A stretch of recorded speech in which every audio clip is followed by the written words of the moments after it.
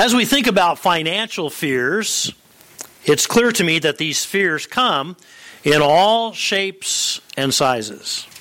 We worry about our income, and we worry about our expenses. We worry about too little money, and we worry about too much money. We worry about inflation, and we worry about recession. We worry about debt, and we worry about our investments. We worry about our employment, and we worry about our retirement. We worry about rising fuel and utility costs. We worry about taxes. We worry about tithing. We worry about insurance and health care expenses. We worry about wills and trusts and estate planning and inheritances.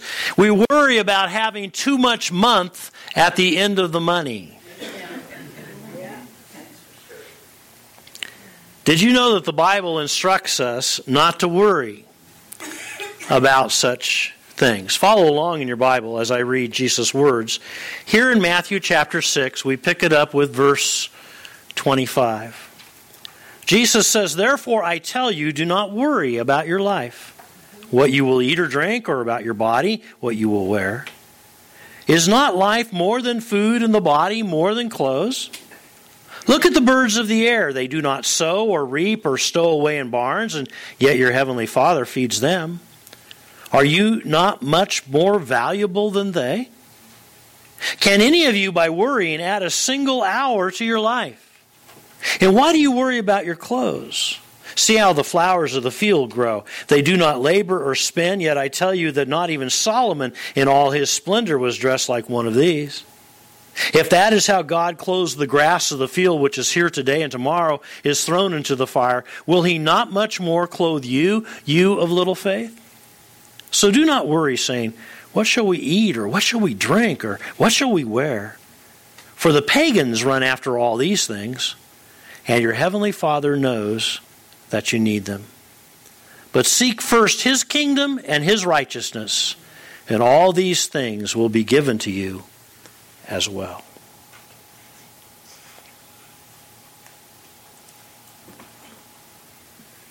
As I study through these verses, I see at least 5 reasons why we should not have financial fears. First of all, it's unreasonable. It's unreasonable.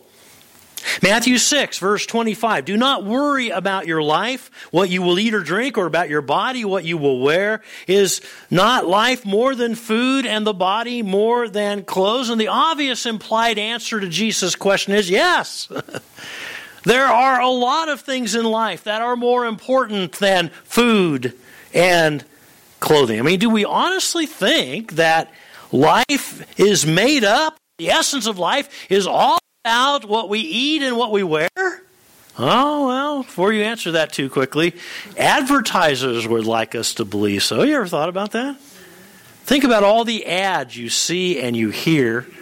They're almost all about what you eat or how you look. And it's unreasonable. Second, it's unnatural. It's just plain unnatural. Jesus continues, "Look at the birds of the air. They do not sow or reap or stow away in barns, and yet your heavenly Father feeds them. Are you not much more valuable than they? And why do you worry about clothes? See how the flowers of the field grow. They do not labor or spin, yet I tell you that not even Solomon in all his splendor was dressed like one of these." See, the point is that nothing else in all of God's creation, including birds and flowers, ever worries. Only human beings do so.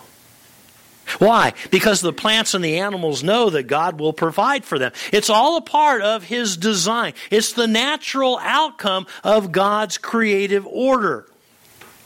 And to believe or behave otherwise is just unnatural.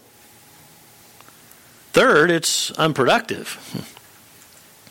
It's unproductive. Jesus asked this question, Matthew 6, verse 27, "Can any of you, by worrying, add a single hour to your life?" And the answer is no. Oh, no one. Might take away an hour from your life. I mean, does worrying increase your income and pay your bills? Of course not. Worry and fear over financial matters never accomplishes anything of value. It is completely unproductive. Fourth, it's unnecessary. It's unnecessary. Look again at Matthew 6 and verse 30. If that is how God clothes the grass of the field, which is here today and tomorrow is thrown into the fire, will he not much more clothe you, you of little faith? See, the bottom line is that God has promised to take care of our essential needs. Food, clothing, shelter. Financial fear actually comes from a misunderstanding of who God is and what He does. It comes from our little faith. You know what little faith is, right? Little faith is faith that believes in God for our salvation, but does not believe in God for our everyday lives.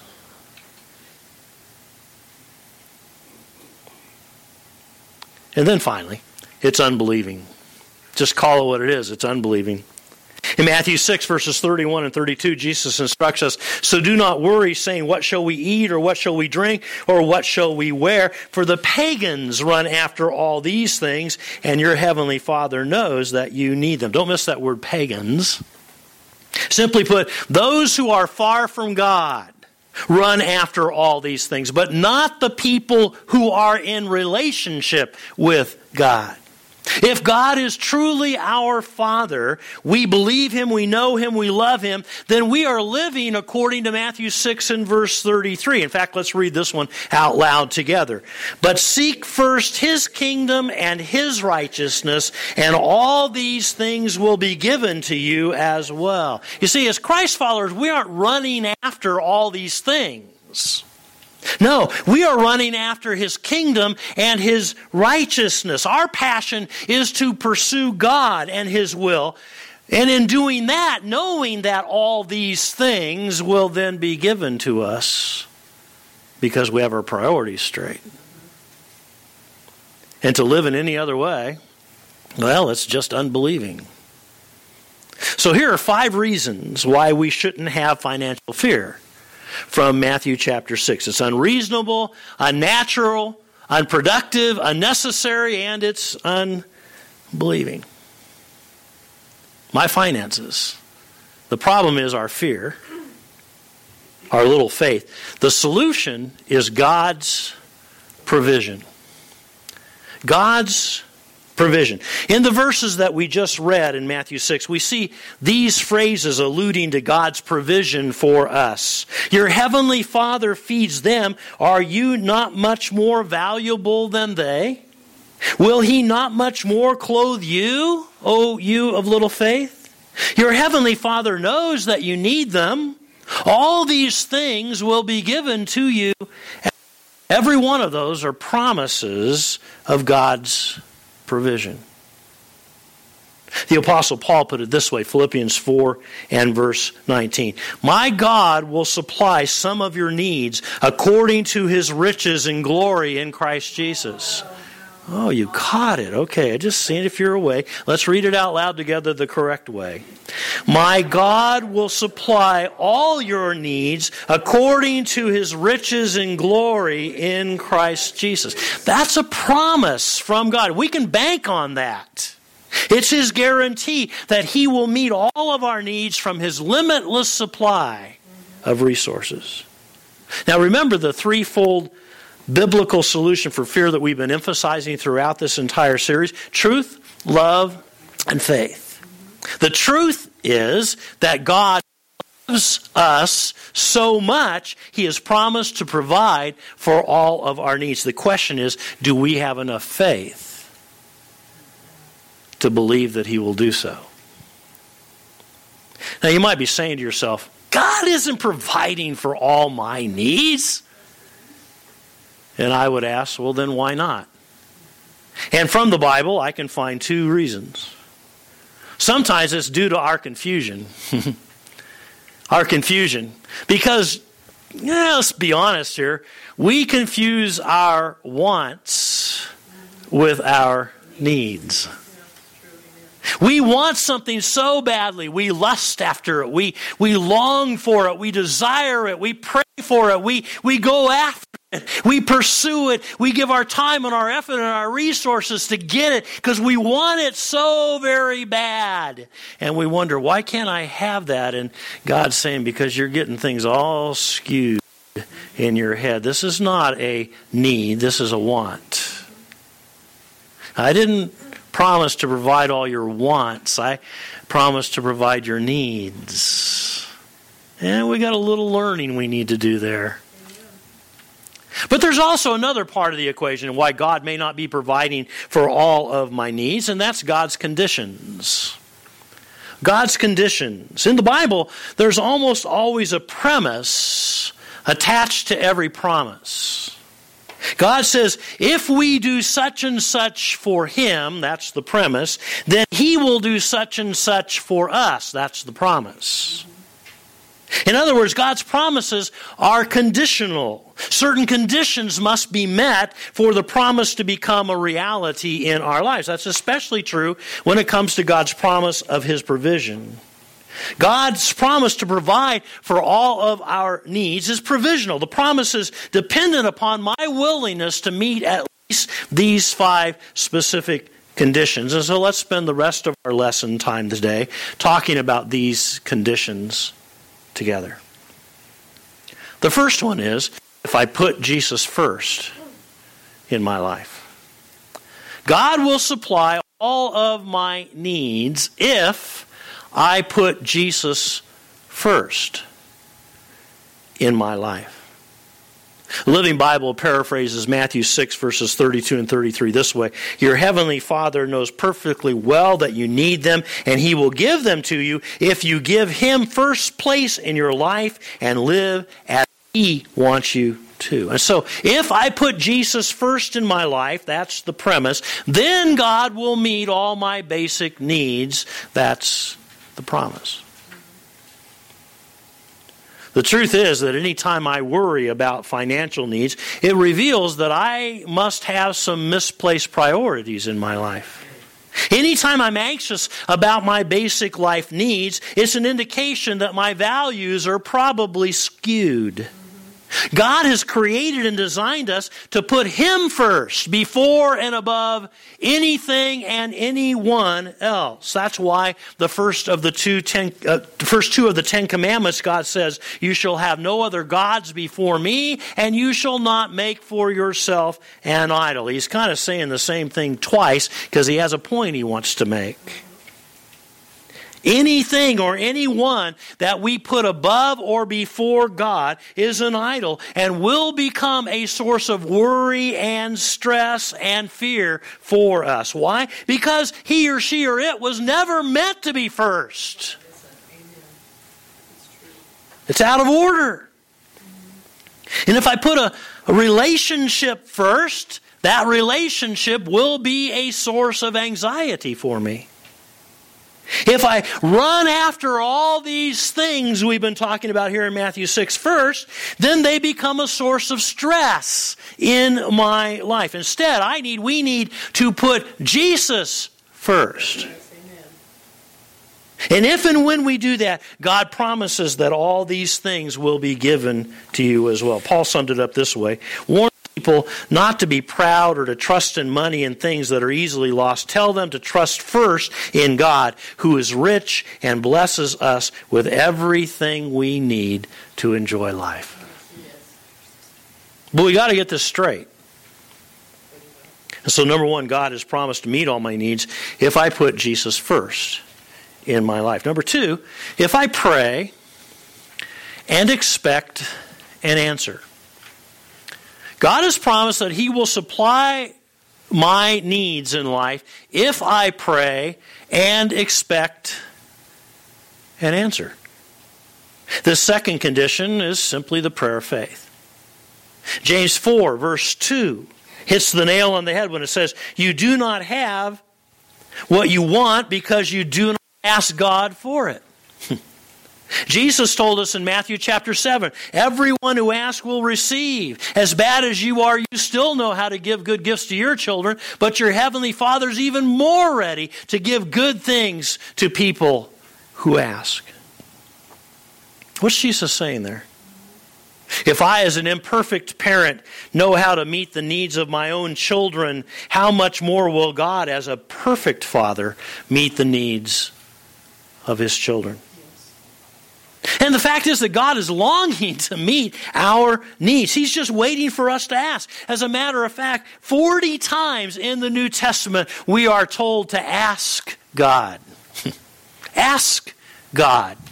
Ask God. Why? Because God wants us to ask Him like any parent wants their child to ask him or her. God, as our perfect Father, wants us to show and to speak our dependence upon Him. He is waiting for us to ask. He wants to meet our daily needs. He just wants us to ask Him in faith to do so.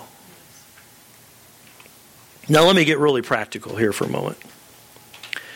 If you want to see God provide for your basic needs, if you would like to experience some pretty powerful answers to prayer, if you desire God's power to be at work in your life, let me give you a little principle to put into practice. Before you pay for it, pray for it. Before you pay for it, pray for it. Before you go into debt for something, why don't you give God a chance to give it to you first? Before you charge something on your credit card, why not ask God for it and give Him an opportunity to answer your prayer? So many times I believe we short-circuit God's provision in our lives with plastic called Visa, MasterCard, American Express. Does it ever cross our minds that if we truly have a need, God might just be waiting for us to ask Him so that He can provide us? Does it never cross our minds? Let's read Jesus' words in John 16, verse 24 out loud together. Until now, you have not asked for anything in my name. Ask and you will receive, and your joy will be complete. God, He just wants to bless us. He wants to give us joy. Well, we got to ask Him. So think about that. Next time you go to charge something, stop. Have I prayed about this first?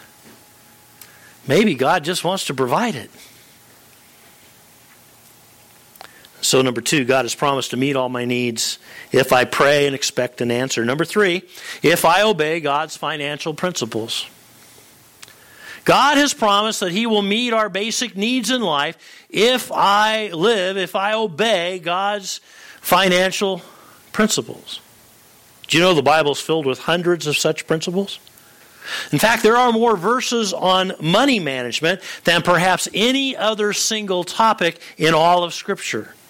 Verses on earning and spending and saving and investing and lending and giving and budgeting and much, much more. Why would God give us so much information about that? Because God knows that more than anything else in life, how we handle money and things is a true measure of our character.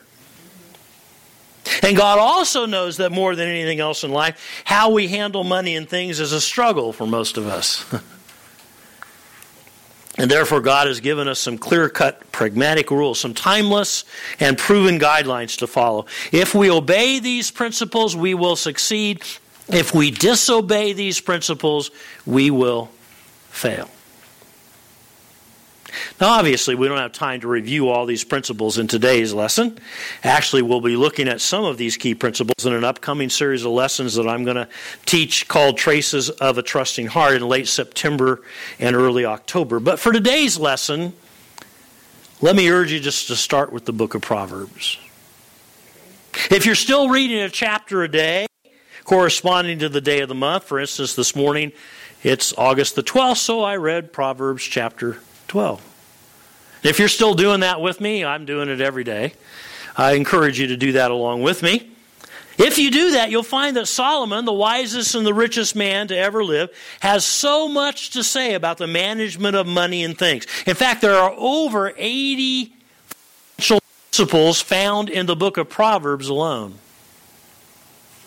Here's just a sampling, all from the Living Bible.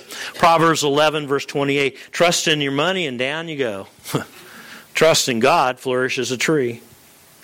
Proverbs 22, verse 7. Just as the rich rule the poor, so the borrower is servant to the lender. Proverbs 23, verses 4 and 5. Don't weary yourself trying to get rich. Why waste your time? For riches disappear as though they had the wings of a bird. Proverbs 21, verse 20. The wise person saves for the future, but the foolish person spends whatever they get. Proverbs 3, verses 9 and 10. Honor the Lord by giving him the first part of all your income, and he will fill your barns with wheat and barley and overflow your wine vats with the finest wines. Well, you get the idea. There are 80 plus proverbs like that, rich in wisdom.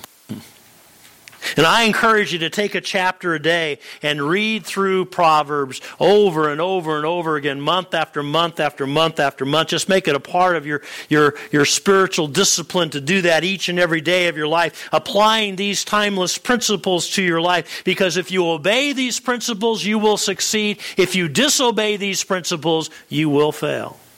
It's as simple as that. So third, God has promised to meet all of my needs if I obey God's financial principles. Number 4, if I am content with what I have.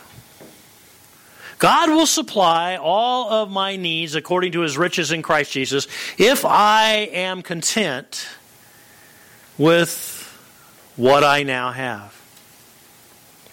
Look at Ecclesiastes 5, verse 10. Whoever loves money will never have enough money. Whoever loves wealth will not be satisfied with it.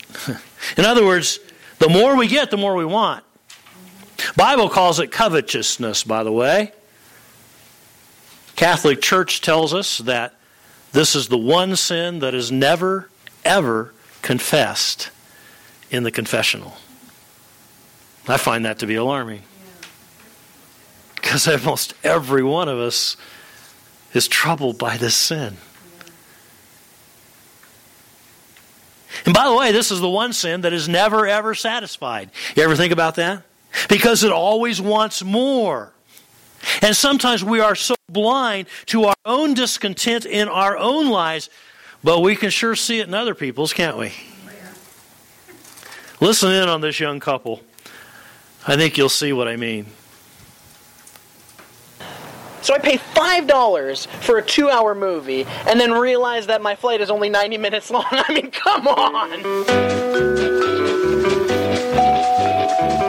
So tired. I think I slept too much.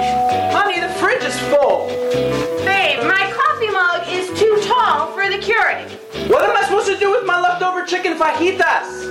I'm hungry, but I'm not like hungry. I'm not hungry. I'm not hungry. I don't even know if I'm hungry. It's 11 o'clock, and I don't know whether to eat breakfast or lunch. I think I'm hungry. I hate watching Blu-rays on this TV. It looks too real. I'm not even hungry. My phone is 4G, but we don't have 4G coverage where we live, so it's the worst. This is the worst. No! Oh! I clicked restart instead of shut down. I have to wait for it to start back up again so I can shut it down. I hate it. I'm like too healthy. I never get to use any of my sick days. Closet full of clothes, nothing to wear. My white noise machine broke last night, and I didn't get any sleep. There's nothing to watch. There is nothing to watch. The bottom of my foot has been itching all day, but it tickles when I scratch it. I didn't finish brushing my teeth this morning. My battery died halfway through. I hate that. My hair smells like Starbucks. My hand smells like Starbucks. My iPad smells like Starbucks. That's the worst.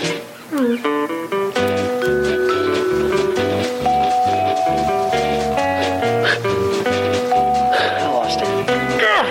Just shoot me. Just shoot me. Put me out of my misery. Kill me now. Just shoot me in the face. Wasn't I just chewing gum? I don't remember spitting it out.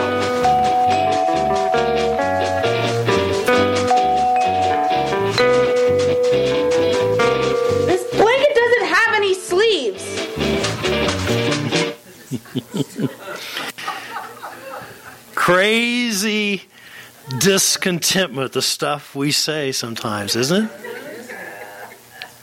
Okay, so what is contentment, by the way? Contentment is not saying that I like where I'm at in life.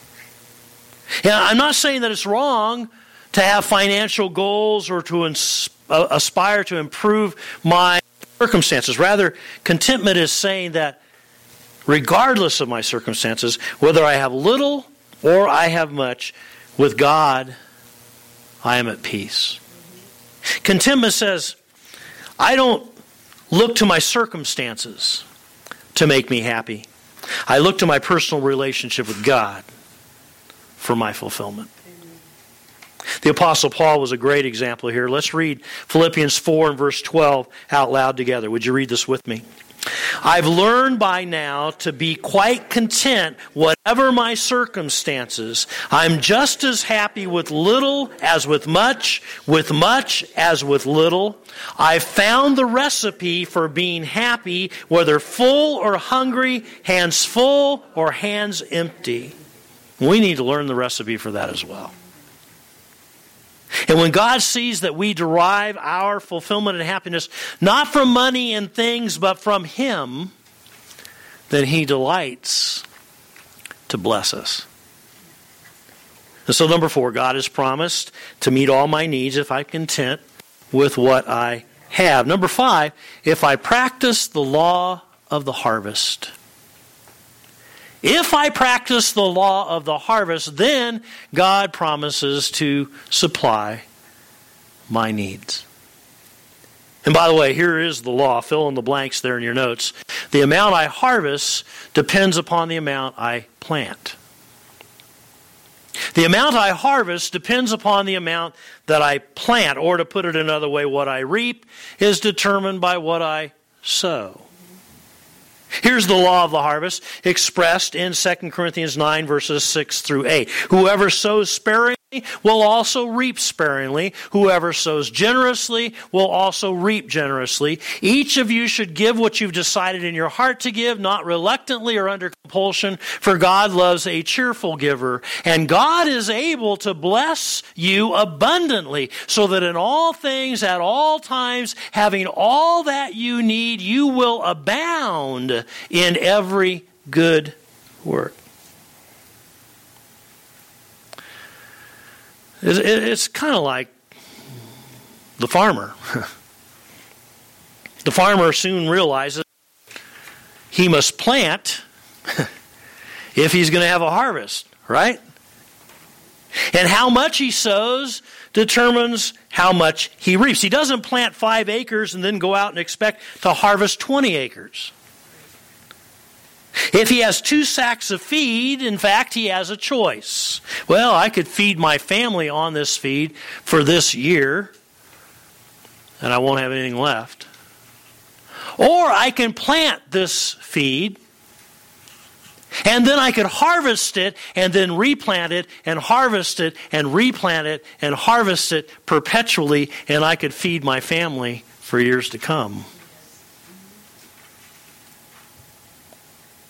That's the law of the harvest.